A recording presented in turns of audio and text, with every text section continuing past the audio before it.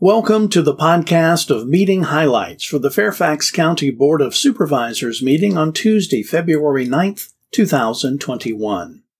The board recognized retiring Park Authority Executive Director Kurt Kincannon for his years of service to Fairfax County.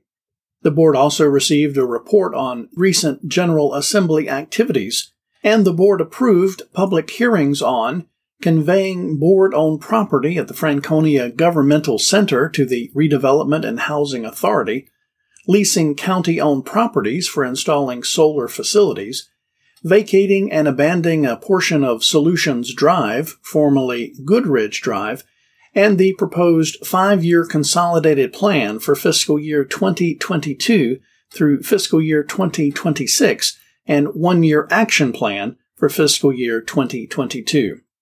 The board also approved adopting updated and modernized rules of procedure for the Board of Supervisors, designating Braddock Senior Housing property as a revitalization area to facilitate low-income housing, and a resolution to the Virginia Department of Corrections Board of Local and Regional Jails regarding renovation of the Adult Detention Center.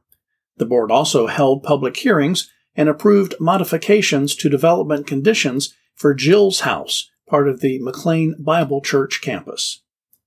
That's all for this podcast of meeting highlights for the Fairfax County Board of Supervisors. Thanks for listening. For more information about the Fairfax County Board of Supervisors, including full meeting minutes and documents, visit the county website, www.fairfaxcounty.gov.